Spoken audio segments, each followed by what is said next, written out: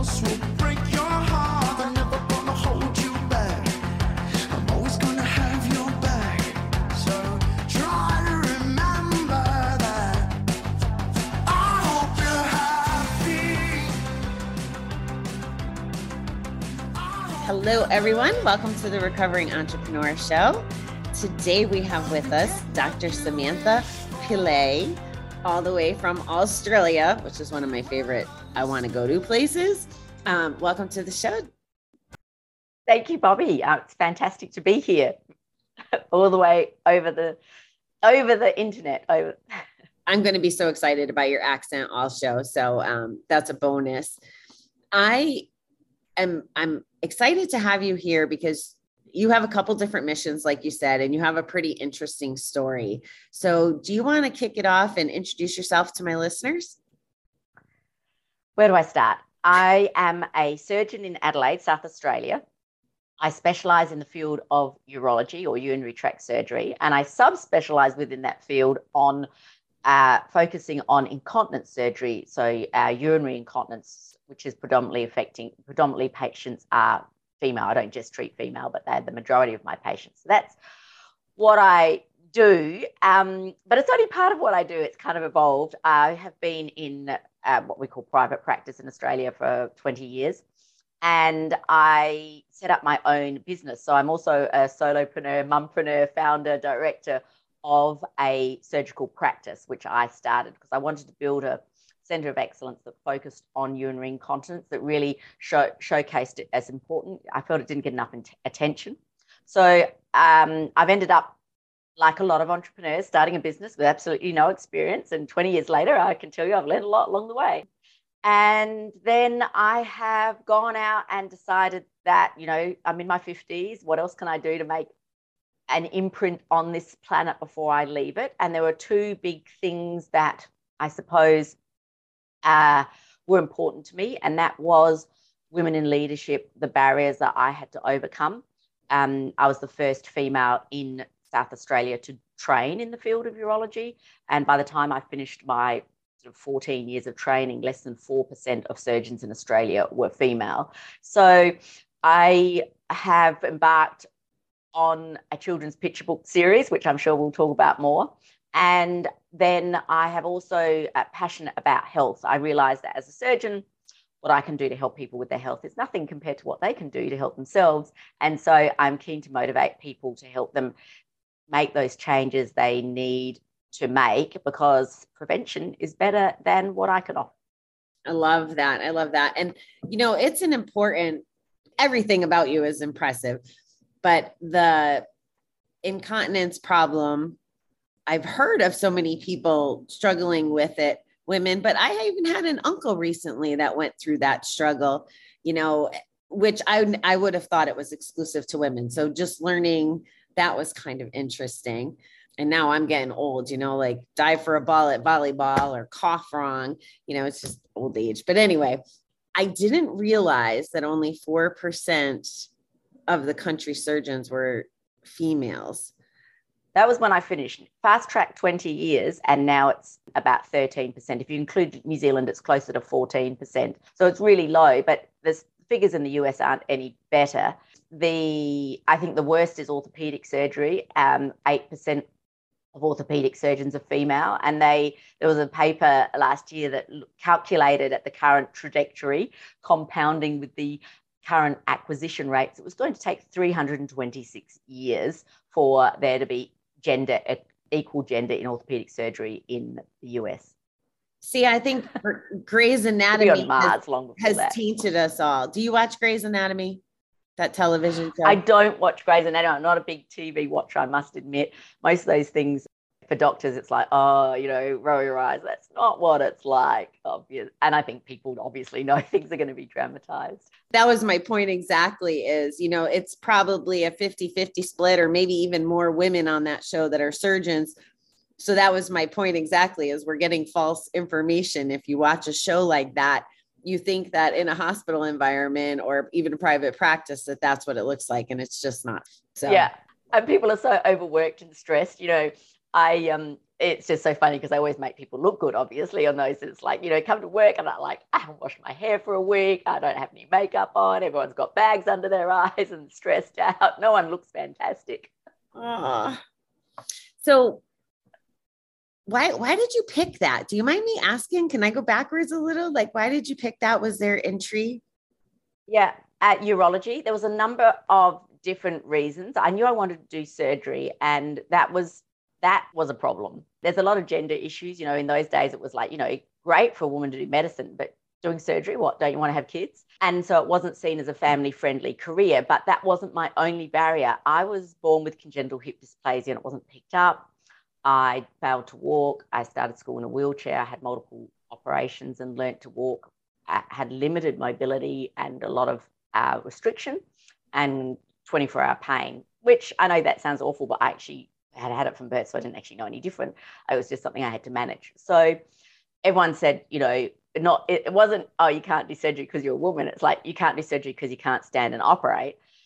That meant that one of the factors was I was looking for a specialty where I didn't want to do neurosurgery, brain surgery, because often the operations are like, 10 hours. So I had to choose a specialty where the operations were more likely to be short procedures. And then urology is one where a lot of the surgery is done sitting down. And then within that, I subspecialized in an area where most of my surgery was short procedures sitting down. So that was a factor. Then obviously there were other factors. It was interesting. No female had ever done it. There was a sort of niche area I felt I could really make a difference. There was no surgeons in South Australia who were specialising in incontinence surgery. And subspecialisation 20 years ago really hadn't taken off in Australia. It had in the US, but not in Australia. And so I was the first surgeon in Australia to exclusively subspecialise in what we'd call female or functional urology, meaning I didn't do the other stuff, the prostates, the stones, the cancers and stuff. So that was how I ended up in that area. There were lots of other factors, but they're the main ones. Sounds like you've overcome a tremendous amount and that you're a brilliant woman. So it's very impressive. Thank you for sharing that with us. So tell me a little bit. I want to hit all three of your big topics. And I love how you rolled them all in together, from doctor to health to the children's books, which I love the graphics on, by the way. So we got to make sure we share those everywhere because it's quite lovely. So what kind of things are you doing to influence people on the health front? What do you want to encourage them to do? What does that look like for you? 60% of people in the US have a chronic disease. 40% have two chronic diseases. The World Health Organization has estimated that 80% of heart disease, diabetes, stroke are preventable. 40% of cancers are preventable. And you think of how our healthcare system struggles and the cost to our healthcare system. And then look at most of that could actually be prevented. But the only person can do something is the individual. Now, there is no shortage of information out there. So there's a lot of people who want to have a healthier life. People are living longer. And so, if you're going to live to 100 and your life is crap from 50 to 100 because you've got struggling with disability from chronic disease that was preventable, what you do in the first 50 years really determines the quality of life in your second 50 years. The problem is all those little things you do every day might take decades to materialize. So my sort of message is invest now or pay later. It's about trying to help people find the motivation. If you actually suddenly prioritize your health, like it is the most important thing, it's more important than money, it's more important than career, there's nothing that's more important, maybe your kids, or family, then that gives people the power, because people are capable of doing amazing things, but it's just helping it rise to the top of the list. There's plenty of information out there that can help people once they want to lose weight or change their diet or quit smoking, that can help them do that. The difficulty is not those resources, but the difficulty is people prioritizing, staying motivated, getting back on track when they lose their way, and just continuing to keep on every day and never give up.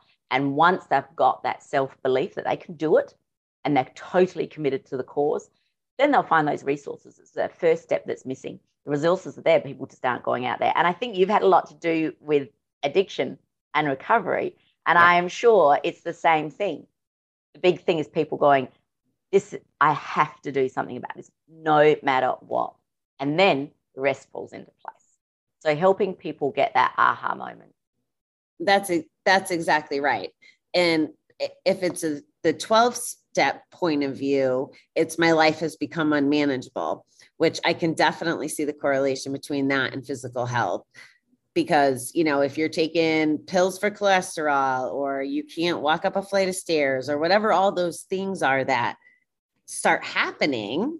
So what do you do to get people? Well, I guess you can't get people to do anything. I should rephrase that, huh? Yes, I'm hoping that, so I'm just starting on that journey through public speaking to raise awareness. And I also sort of write articles on my website and through social media to try and create that movement of people that are motivated to do something about their health. Now, the things that you were talking about were really it's too late moment with the doctor when they sort of say, you've got diabetes, you've got high blood pressure, you've got pre-diabetes. But it's even earlier than that, and it really needs to start in kids, definitely, because we want to prevent it, So whether it's putting on sunscreen, 50% of Americans are going to get skin cancer. More people are diagnosed in the US with skin cancer from solarium than lung cancer from smoking. So there's a lot of information that people just don't get. And so trying to get those statistics is one aspect of trying to resonate with people going, oh, hang on, it's not just about waiting until I get puffed going up the stairs. There's 10 years potentially of what happens before you get to that point, maybe 20. And trying to reverse it when the damage is done is too late. Things like salt, 1 in 3 Americans have high blood pressure. 75% of the salt comes from restaurant processed meals, takeout, and the average American eats out or takes out 5 times a week. It's not that salt you add in your food. And the CDC estimates that there's more salt in a restaurant meal than fast food. So there's things that people just aren't aware of that they're just doing to their bodies every day. That was startling. I would have never thought that. So there's myths that you're really trying to break through and get the right information. Yeah. You gave me so much to process there. So I was taking a second. When you talked about, you referred to the first 50 years and the second 50 years. And I've recently had a mind shift change about this. You know how they say, I wish I knew then what I know now. I'm going to be 48 next month, and I'm starting to look at my 50th birthday as my first birthday, like to take everything I've learned in this part of life. And now it's like my do-over, like that I do have everything that I could learn. So that just really caught my attention because that's a recent shift for me. And you're also inspiring me to make some changes, probably even sooner than 50. But that's what it feels like. Good. It's working. Yeah. That's what I'm here for. Well, I definitely still have my cigarettes. And although I cut back, I have this I call it my addictude. Well, I gave up gambling. I gave up drinking. I should still be okay to have cigarettes and sugar. Like it's a mindset thing. Right. And they're two horrible things. It could be something else, like maybe, shift to coffee or something that might not be perfect, but it's not quite so bad. So the other thing is, this might so for every person that dies from smoking related disease, there's 30 people that don't die and are living with chronic severe disease as a result of their smoking. Gotcha. Yeah. So the thing, people, it's not like, oh, well, if it's going to get me, it's going to get me kind of thing. No, that's not really how it works. It's do you want to have younger looking skin? Do you want to be able to travel? Do you want to be able to shower and feed yourself? Do you want to be able to live independently? Because you see, as a healthcare provider, I see all the people that can't do that. I've retired, but, all they do is spend a fortune going to doctors to look after all of their chronic preventable diseases because of their lifestyles that they had for their life, and they can't actually live the life. And they might spend 20, 30 years, their last 20 or 30 years like that. That sounds scarier than giving up cigarettes. And I probably shouldn't have admitted that to you. I'm sorry. We will have you off. You've already had your last cigarette. Oh, I see what you're doing. There's potential for that. And it is about finding what different things resonate with different people. Like, for some people, you're about to turn 50. You realize if you smoke, you're going to look like you're 60 when you're 50. Okay. All right. I got to switch gears. So you keep saying, which I think is interesting, and I think you're doing it for my benefit, but you keep saying the states, you're comparing the United States stats to Australia. Yeah. So what happens in Australia maybe differently that here? Is the health better there? Is the message still needed in all different places? I just asked like 6 questions at the same time, but yeah, I get what I'm saying. It depends. So the stats are different, but I won't go into them, but it might be, we have same rates of salt in our diet. We're just as bad. We're not as bad on obesity and overweight, but we're not far behind. We have worse for skin cancer. 70% of Australians have skin cancer by the age of 70 because of our sun. So there's little differences. A lot of people think the States is really bad on health. But it's surprising in Australia that there's some areas that we are the same or worse. Okay. I was just trying to understand the landscape around that. So it sounds like some of your strategies is awareness, maybe making people feel a little guilty, or letting them, I feel guilty. You didn't make me feel guilty. I feel guilty telling you that, even saying it to my doctor, normal.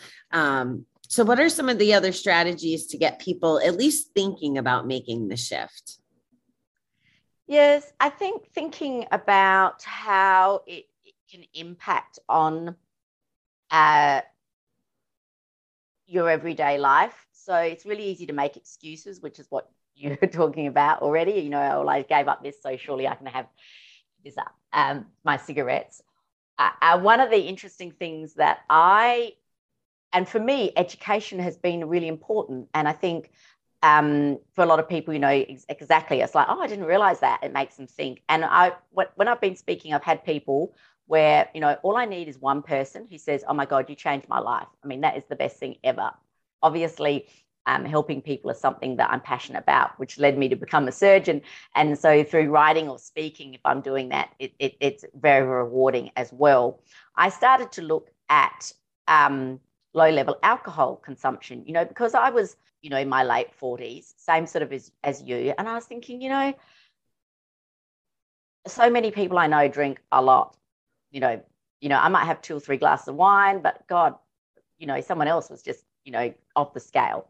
And it's very easy to justify what I did when you see other people who are heavy drinkers, right? I was just a social drinker, busy, stressed out surgeon, come home, have a glass of wine, cook dinner, etc. What I would call low level, right? And then I looked at, the sort of government websites, even in the US, and it's like moderate alcohol is 1 to 2 glasses a day. And I was like, I thought that was light, not moderate.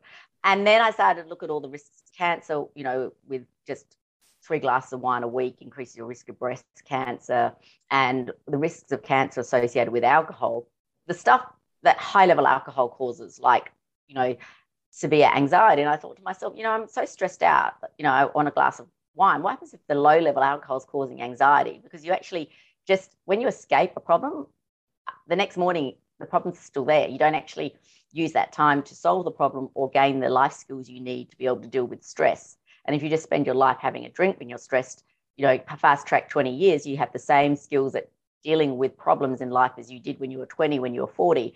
And, that's not growing up. So I thought it's not sort of affecting my sleep, etc. Anyway, I sort of looked at it like, I don't think this is good for me.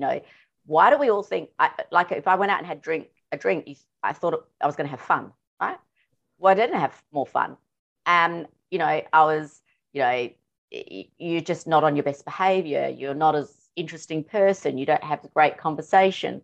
Your social skills aren't as good. Like everything was just not as good. And once I saw it for what it was like this stupid myth we'd been sold that it relaxed me, and it didn't. It made me have fun, didn't. It made me look better, didn't, or whatever it was. I wrote this article that people can read on my website, where I've written some articles about my journey with low level. Anyway, I stopped wanting it, and I haven't had a drink since before COVID. But it's not like I consciously said I'm giving up alcohol. It's not like I said I've got to stop drinking. And it's not like I'd be thinking, oh, I really would like a drink, but I'm not going to. It was none of that.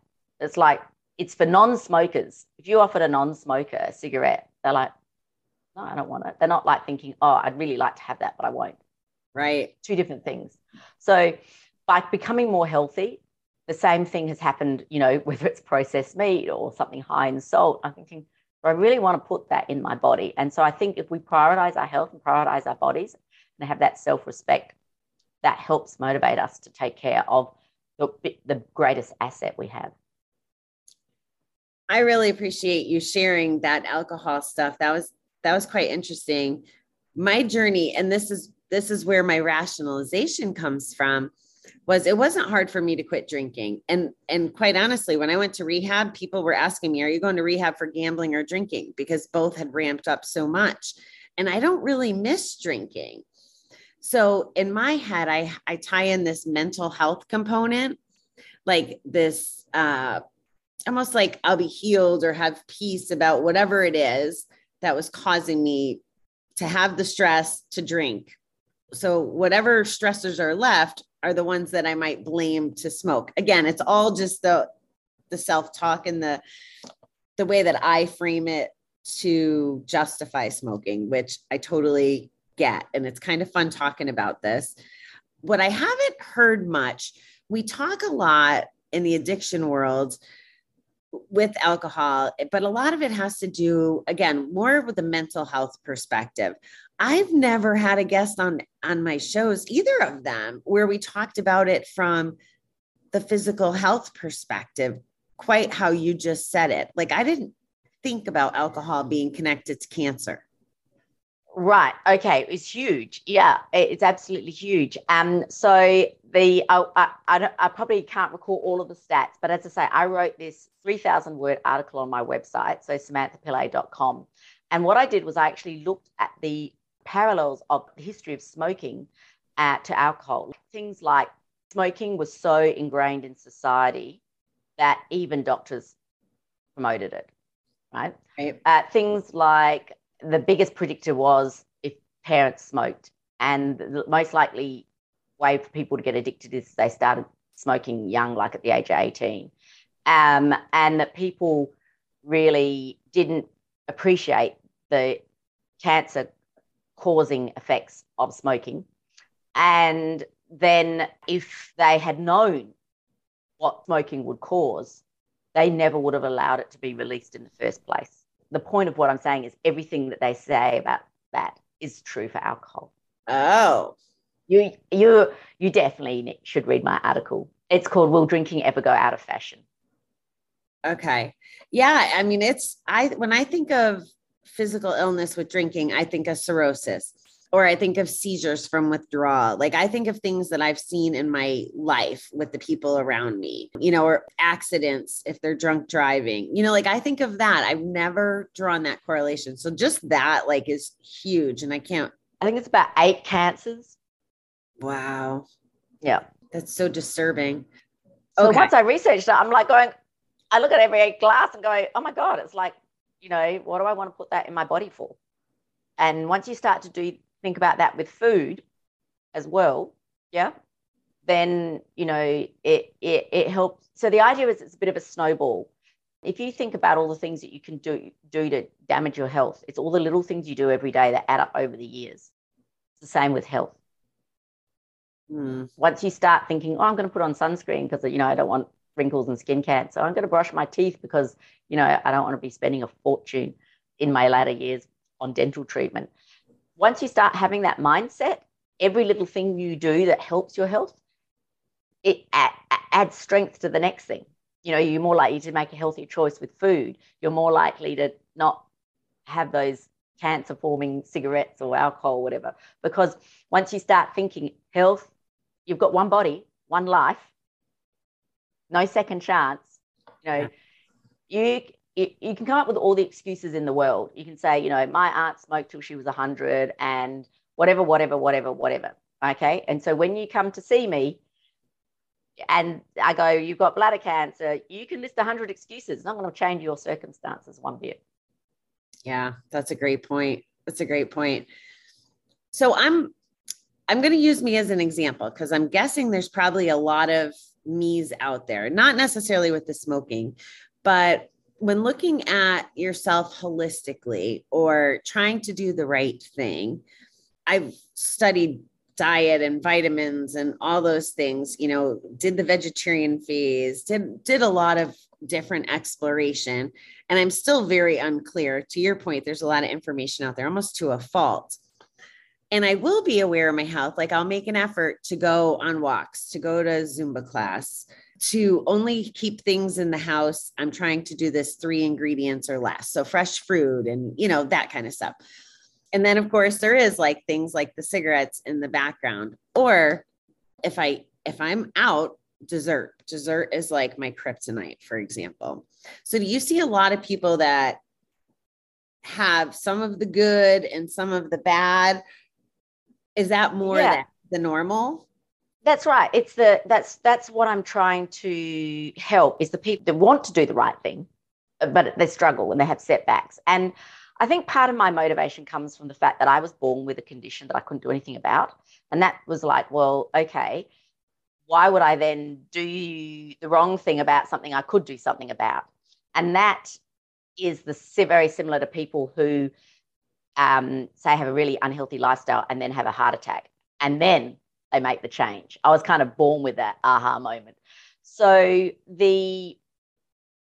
trying to sort of connect with those people and give them some uses. So I don't know if you know this, the first book I wrote was a cookbook, which everyone goes, you're a surgeon, you wrote a cookbook. It's called the No Recipe Cookbook. It was a cookbook for people who don't cook. It was to get kitchen phobes into the kitchen and end the Uber Eats generation because of the health side of it. So it's written in prose, there's no recipes, there's no pictures. It's a simple repertoire of meals, shopping once every 2 weeks, because I was time poor, that you can cook fast and quick depending on whatever ingredients you want.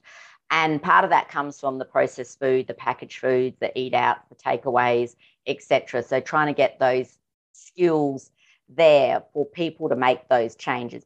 But as with all the things that you're struggling with, the more you start thinking about your health from every aspect, if you sort of do a health checklist and think of all the things that you're doing, and then hopefully, again, some of the facts about the risks associated with whether it's processed meat or whatever, that you makes you become what I call self-care aware. And so what I try and talk to people about is it's going to take time, get to A for B, but you're going to start building your health armor one piece at a time. So, but when you look at all the things you've got to do, you realize 2 paths. You could be going down that path or this path. And that's one of the things that I had as a teenager with my hips. I kind of went, okay, I've got chronic pain, limited mobility. Like if I just sort of wallow in self-pity and don't look after myself, I'm going to end up on disability income and I'm never going to be able to work. And so I attacked it like I attack everything else. I spent hours and hours and hours, often 1 or 2 hours a day training. I spent an absolute fortune, but, everyone else didn't have to spend all their money on Pilates and physio and all this sort of stuff. But, well, life's not fair. It's not going to make any difference. Either I have the life I want or I don't. And went out and did what I could. It was like 2 paths I could go down in life as far as looking after my health or not looking after my health. That's the long story around the cookbook. Yeah, well, that's a great distinction. We take it for granted. That's basically what you just said, is we take it for granted, those of us who aren't doing it. So it's kind of you and generous of you to make that point to us, because I don't know that I've ever thought of it as taking it for granted. I'm just going to do whatever I like to do. I am curious Once it's about gone, you'll miss it. right. Yeah, that makes sense. This is totally valuable on so many levels. And I appreciate you. This is why I don't like a scripted conversation, because I think about so many people just in my life, never mind listeners, that to have this conversation and to hear things framed the way that you do, it doesn't even sound judgy. It just sounds like, here's a matter of fact, like, take care of yourself. So I really appreciate that.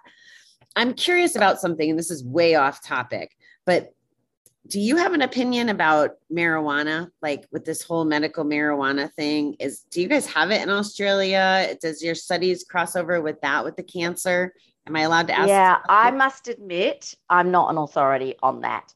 And it's an evolving space as far as legislation here. So I'm even not up to date with where it's at this point in time, because it's not quite my area. So I'm not sure that I can really comment on that. I don't know enough about it. I haven't been involved in any of that in any areas. So I don't know. I can't fill you in. No, and that's okay. I just didn't know if it came up, because with you doing all this research, to me, like alcohol, cigarettes, and weed kind of all could land in the same bucket depending on what you're looking at. So that was where that came from. Wow. So do you want to, it's so impressive to me. I got to tell you, I'm in awe, and I'm so glad that you came on. Oh, When I think about all that you accomplished, and you don't have to be doing any of this. You're a surgeon. You don't have to be spending your time talking to people and educating and helping on this level, right? Like, you've already worked really hard and have this, you've done a lot of work to get to everywhere that you got. So I'm wildly impressed. And I just have to say that to you. So thank you. Yeah, so much respect and so much that I'm learning.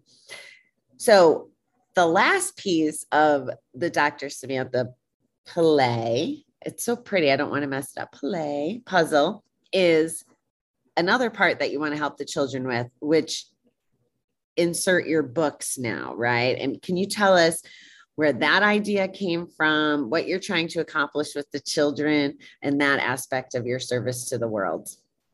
Yeah, I actually had to give a talk to high school students yesterday. So I think when I was growing up, I really didn't have any strong female role models. It was like I started doing medicine, I wanted to do surgery, and guys would be, if a guy said they wanted to do surgery, oh my God, can you imagine? People were just like in awe. As a girl, if I said I want to do surgery, they'd be like, oh, really? Why? Don't you want to have kids?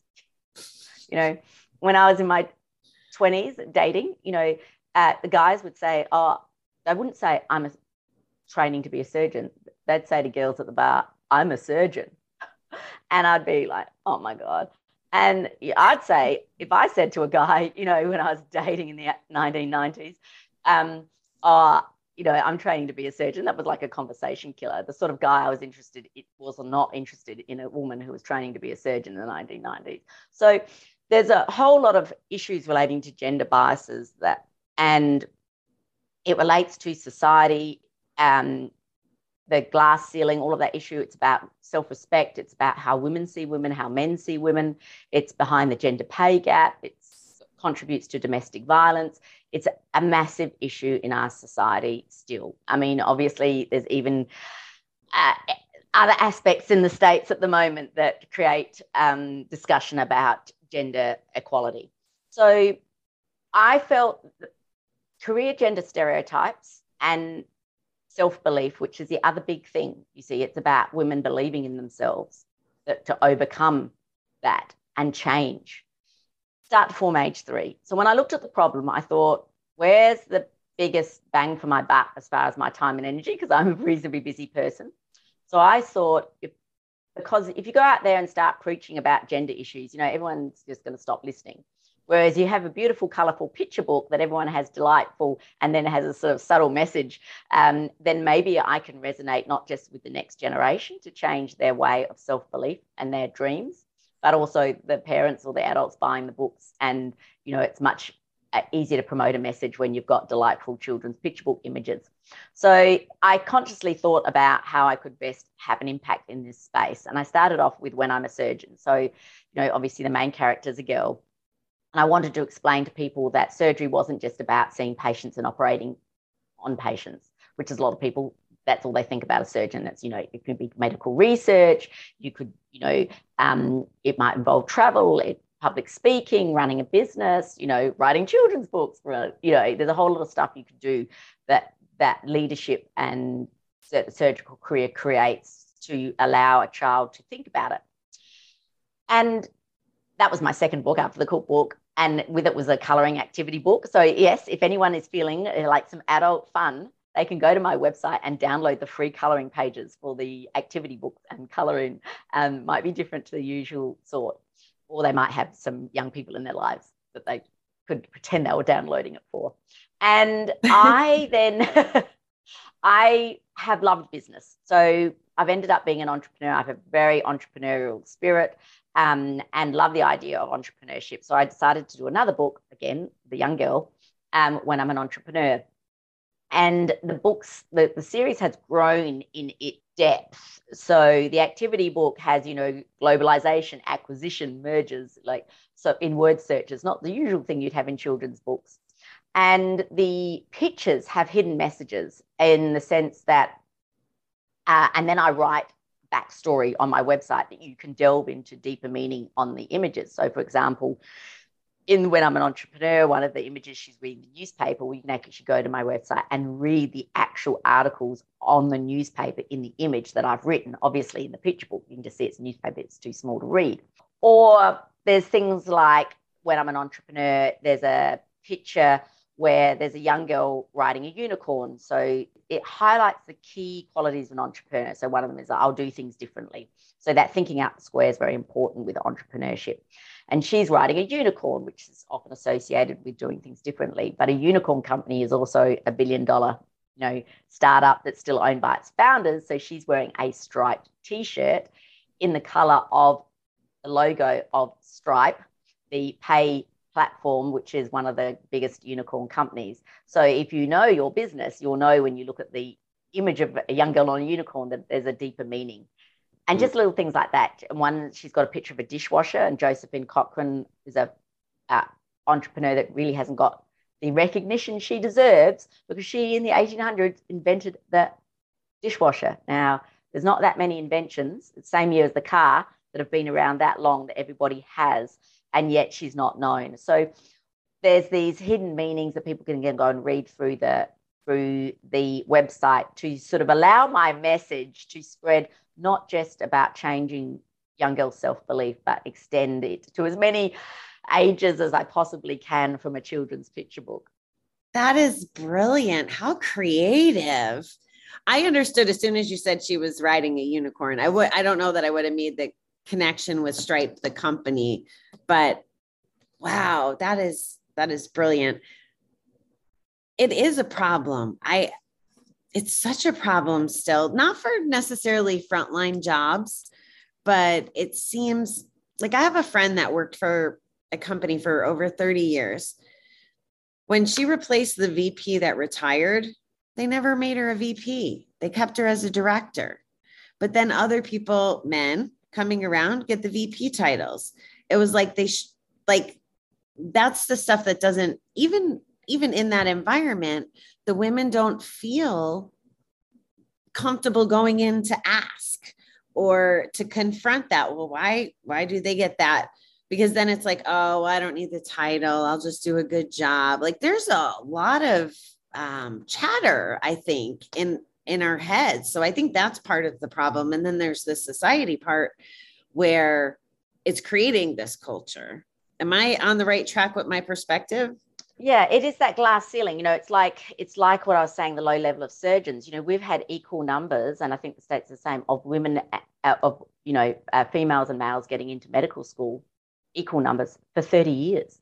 And yet it's that top that you're talking about, that VP, that doesn't get through. And that's why the children's picture books are related to male-dominated, high-end careers. So the next book, it's just gone on pre-order on Amazon, and it will be available for delivery from August the 9th, is When I'm an Astronaut, which has been so much fun because obviously I had no personal space experience to bring to the book. And I was able to spend 6 months researching astronaut training, meet a whole lot of people in the space industry. Andy Thomas, who's a NASA astronaut, retired, he did 3 space shuttle missions, has written a testimonial for the book. I've been able to be lost in space, which obviously in my 50s as a surgeon, I never thought that I would be creatively and virtually entering the space field. And so it's a great way to sort of bring attention to women at those very high level positions, which is exactly what you were talking about. Yeah, that's fabulous. I was a truck driver in my early 20s. So that was 20 something years ago. I was definitely in the minority. It's grown since, and I was by myself for most of it. Eventually I ended up teaming, but people didn't even, that's not even like VP level or doctor or any of that. So many women would say to me, I always wanted to do that, but, and it could be truck driver, it could be anything. Standing out, trying something different, breaking the norm. So from you trying to reach it from youth to get them thinking about it different and standing up for themselves early, I think that that's going to just have such a extensive ripple. And it's such a unique strategy that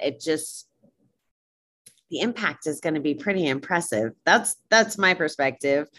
I hope so. I mean, I think, I'm lucky. I've had 20 years as a surgeon, and obviously the incredible privilege to have such an impact on people's lives.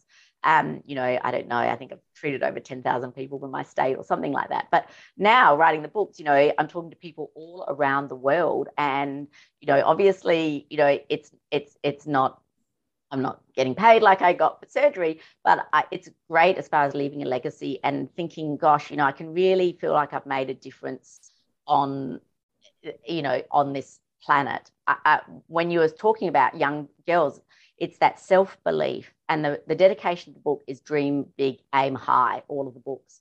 And that is really the thing. So like, I didn't even want to dream about getting into medicine. I thought I'd never get in. I didn't want to tell people I was going to be a surgeon. I didn't even tell my parents I'd applied to get in medicine. My dad was a doctor, because it was like, I probably won't get in, more people think of that career choice and is it feminine enough, and always holding myself back.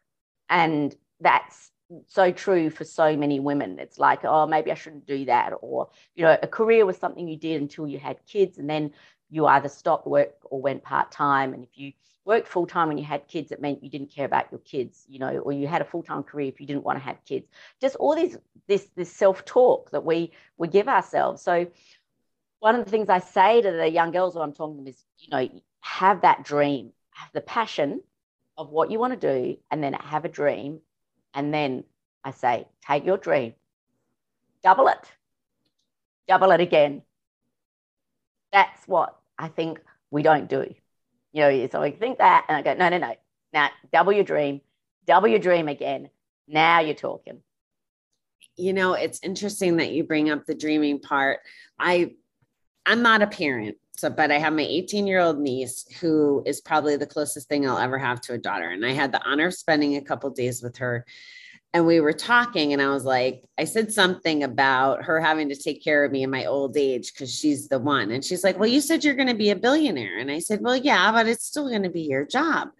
I said, but when I'm a billionaire, what do you want? Like, where do you want to go? Where would you like, your dream house and all of that? And she couldn't think outside of survival needs. She didn't even have the possibility to dream in her mind. She's never thought outside of that box. And that was like the most heartbreaking part of the visit for me. I'm like, how do I get her? You're talking about doubling it right now. And there's a baseline depending on who influenced their lives or things that have happened.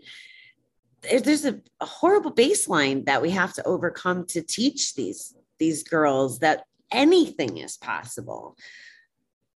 I guess I'm validating your point that I've seen it firsthand. And it's heartbreaking. Yeah. Someone was actually it's really interesting. I had this sort of idea that maybe through a children's picture book, I wouldn't just connect with kids. And it's funny when you have these sorts of things, because you sort of think that's a stupid dream, Sam. It's a picture book for 5-year-olds.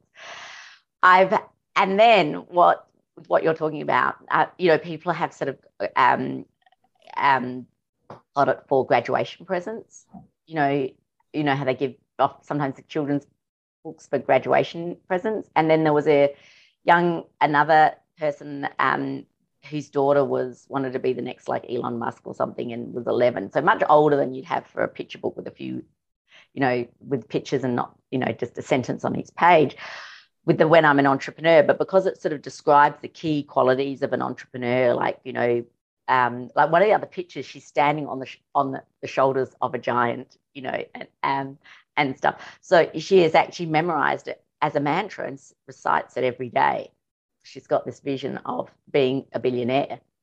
And I'm just so it's just so much fun. I mean, obviously being a surgeon, I didn't have any creative outlet. And so I don't know if it's maybe, you're obviously in a creative space already, but, maybe it's a midlife crisis for me, sort of suddenly going, well, I've been very science orientated, obviously, all my life. And as a surgeon, there's no creativity in the operating room. To actually be able to do something creative and then see it have its own wings and where it's going, I'm having a lot of fun. Yeah, it is interesting that you have both sides of the brain going. Another part of my career was always floral, but I always gravitated towards the business side versus making arrangements. Most people made arrangements and they didn't grasp the business side. So it is a very unique talent to be able to understand both sides. Like you said, the science and the creative, that's special. Yeah. So it's really funny that you say that, because I've always had a bit of a joke, because obviously surgery and owning a surgical center practice is quite stressful. And at times I used to sort of joke, I'm a single mum. I've got a teenager. My son's 14. I've joked a long time about, I should have been a florist. I could just sit there and just create and make beautiful flowers. So it's always been this bit of a joke. And then obviously with COVID, there's one of the things that last holidays I did was this masterclass on flower arrangements by Maurice, famous Californian, I think, person. Anyway, it's really bad of me not to remember the name. And did this masterclass on flower arrangement, was going and making flowers, because it is nice to be in that creative space. But then I can't help it. I've got this entrepreneurship brain. It's like, maybe I should buy a floral business. You can't help myself. I've got to apply it. And I think as an author, that's what's sort of slightly unique, in the sense that I've had 20 years in business. So, profit and loss is not something that scares me, or a contract, or signing on full-time employees or whatever. So then coming in as an author, as a self-published author, a lot of authors, you really struggle with the business side or the marketing side or whatever, whereas I'm like, yeah, another software program, sure. Yes. It's funny because I never wanted to be an entrepreneur. Never. Growing up in flowers, everybody would say, why don't you buy your own shop? And I would say, well, why would I leave my safe company with, medical insurance and access to all this inventory that doesn't have to come out of my pocket? And I didn't want that responsibility. So never got in that mindset until I figured out my purpose. And it's such a big shift. And now I almost feel like entrepreneurs are in this secret community where we know more things than corporate America, because we have to be that nimble and cutting edge and stuff. And that there's probably going to be less and less big companies. Like we've learned the last couple of years, we don't need property to house cubicles full of people. We don't need to pay people $20 an hour to answer the phone. Like between technology and evolution, just so much has changed. Like I'm grateful that I discovered this side of it.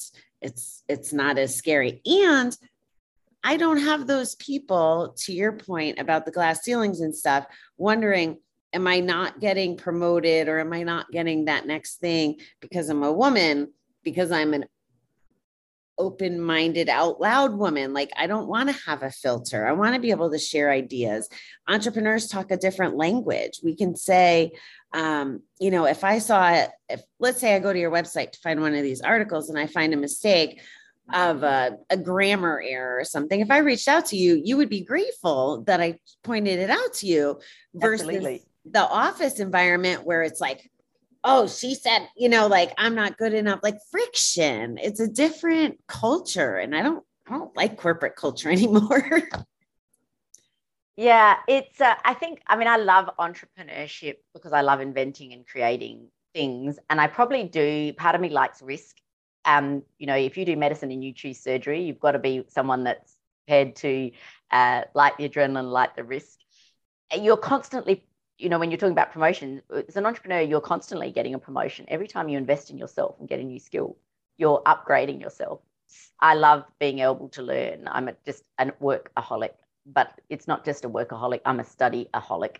I'll get up at 4 o'clock in the morning and, when I'm on holidays and, work for 12 hours on a computer, whether I'm doing anything, something to do with publishing a new book or watching a, class on flower arranging or, doing spreadsheets and staff pays.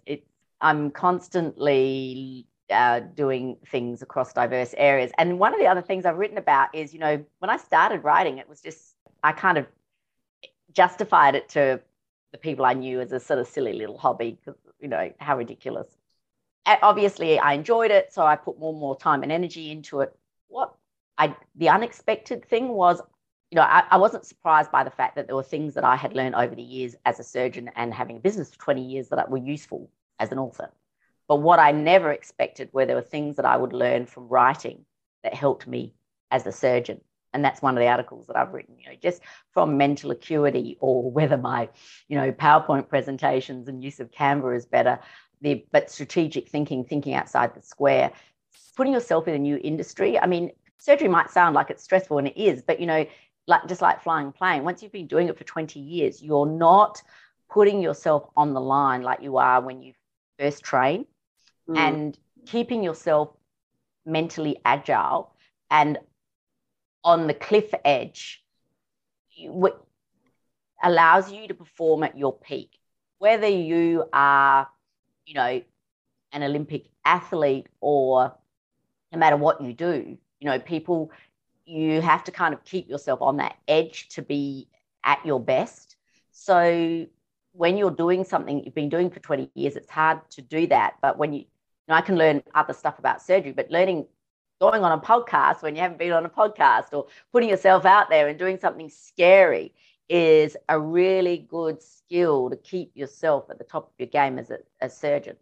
I think that's the definition of living. If we're not experiencing those things and learning and growing, then we're dying. That's kind of my take on it. It baffles me why more people don't. It's the difference between sitting in the bar or something else to do. If that something else is personal development, I just think it enhances quality of life. At least that's been my experience. It does impact the different facets of our life, like you just said. But I still would be scared to death of surgery even 20 years later. I don't know how you do blood. I don't know how you do responsibility. So that's another wow, mind blowing. So I've taken so much of your time, but is there anything that we haven't covered that you want to share with the audience? No, I would say the next exciting thing for me is having the launch on the 9th of August of When I'm an Astronaut. If people want to pre-order the book through Amazon, they can with When I'm an Astronaut with my name. They sign up to my mailing list. I'll be promoting a launch team for people who'll be able to, I'll let them know when there'll be an opportunity to download the ebook for free because every author tries to get as many reviews as possible when they get a new book out there. So that's the next exciting part of my journey. So anyone who wants to come along for the ride, it's a free ticket to space to join me and doesn't cost you 52 million or whatever it is that they charge you for the tickets. I love it. Join me going to space. That's wonderful. Okay. So August 9th. So that's coming up. That's pretty exciting. Yes, that's what I'm going to be working on the next few weeks. Is like, oh my God, I've got another book coming out, book 6, and the activity book 6 and 7, I think, coming out. So kind of exciting. Again, I hope that I can inspire as many people. I hope that next time I speak to you, Bobby, you'll be even healthier. And I haven't had a cigarette since that podcast, Sam. You really have given me a lot to think about personally. You definitely have. This has been an impactful conversation. And I realized, so last year I went through a bunch of just family stuff and I had gotten away from podcasting. And when I was podcasting every day during COVID and multiple times, I didn't know it at the time. But on the other side of it, it's so, even when it was just me, I was developing my skills. But now since the summit and the last few months, as I was trying to make up for lost ground, it's like, this is what lights me up. I learned something from all the different guests. It's not even about my skill set anymore or my reflection. It's about being connected all over the world, learning from experts on things that I would have never even thought I wanted to go deep on. And the conversations, like I'm talking to a surgeon right now, like that is amazing. A surgeon, author, person who very possibly could get me to put my last cigarette in my mouth or have had my last cigarette, like you are. Don't tease me. You'd make my day. Yeah. Like this is just it's just good stuff. And I'm just very grateful that I've had this opportunity to talk to you. Oh, I've had so much fun. It's been great to chat to you too. I've loved it. But hopefully we'll do it again sometime, I'm sure. Yeah. I'll need the update.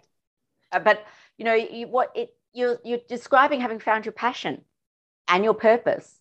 You with what you've just said, Bobby, you are a born podcaster. You are a born interviewer. Because of what you've just described, it gives you that opportunity. So keep doing it because you've found the right thing to do. Thank you so much. I appreciate you saying that. But yeah, we'll definitely have to get together again, maybe on your 10th or 20th or 50th book. I mean, there's a lot of things that girls need to grow up to be. Yeah, there is. Or dive in on one of the many health topics, and I can get an update on how you're going. Yeah, I think you're onto something. Maybe we'll have you on 321 to talk about that health piece. Because just connecting those dots on alcohol was so significant tonight. That would be a great topic for over there. So thank you so much for that.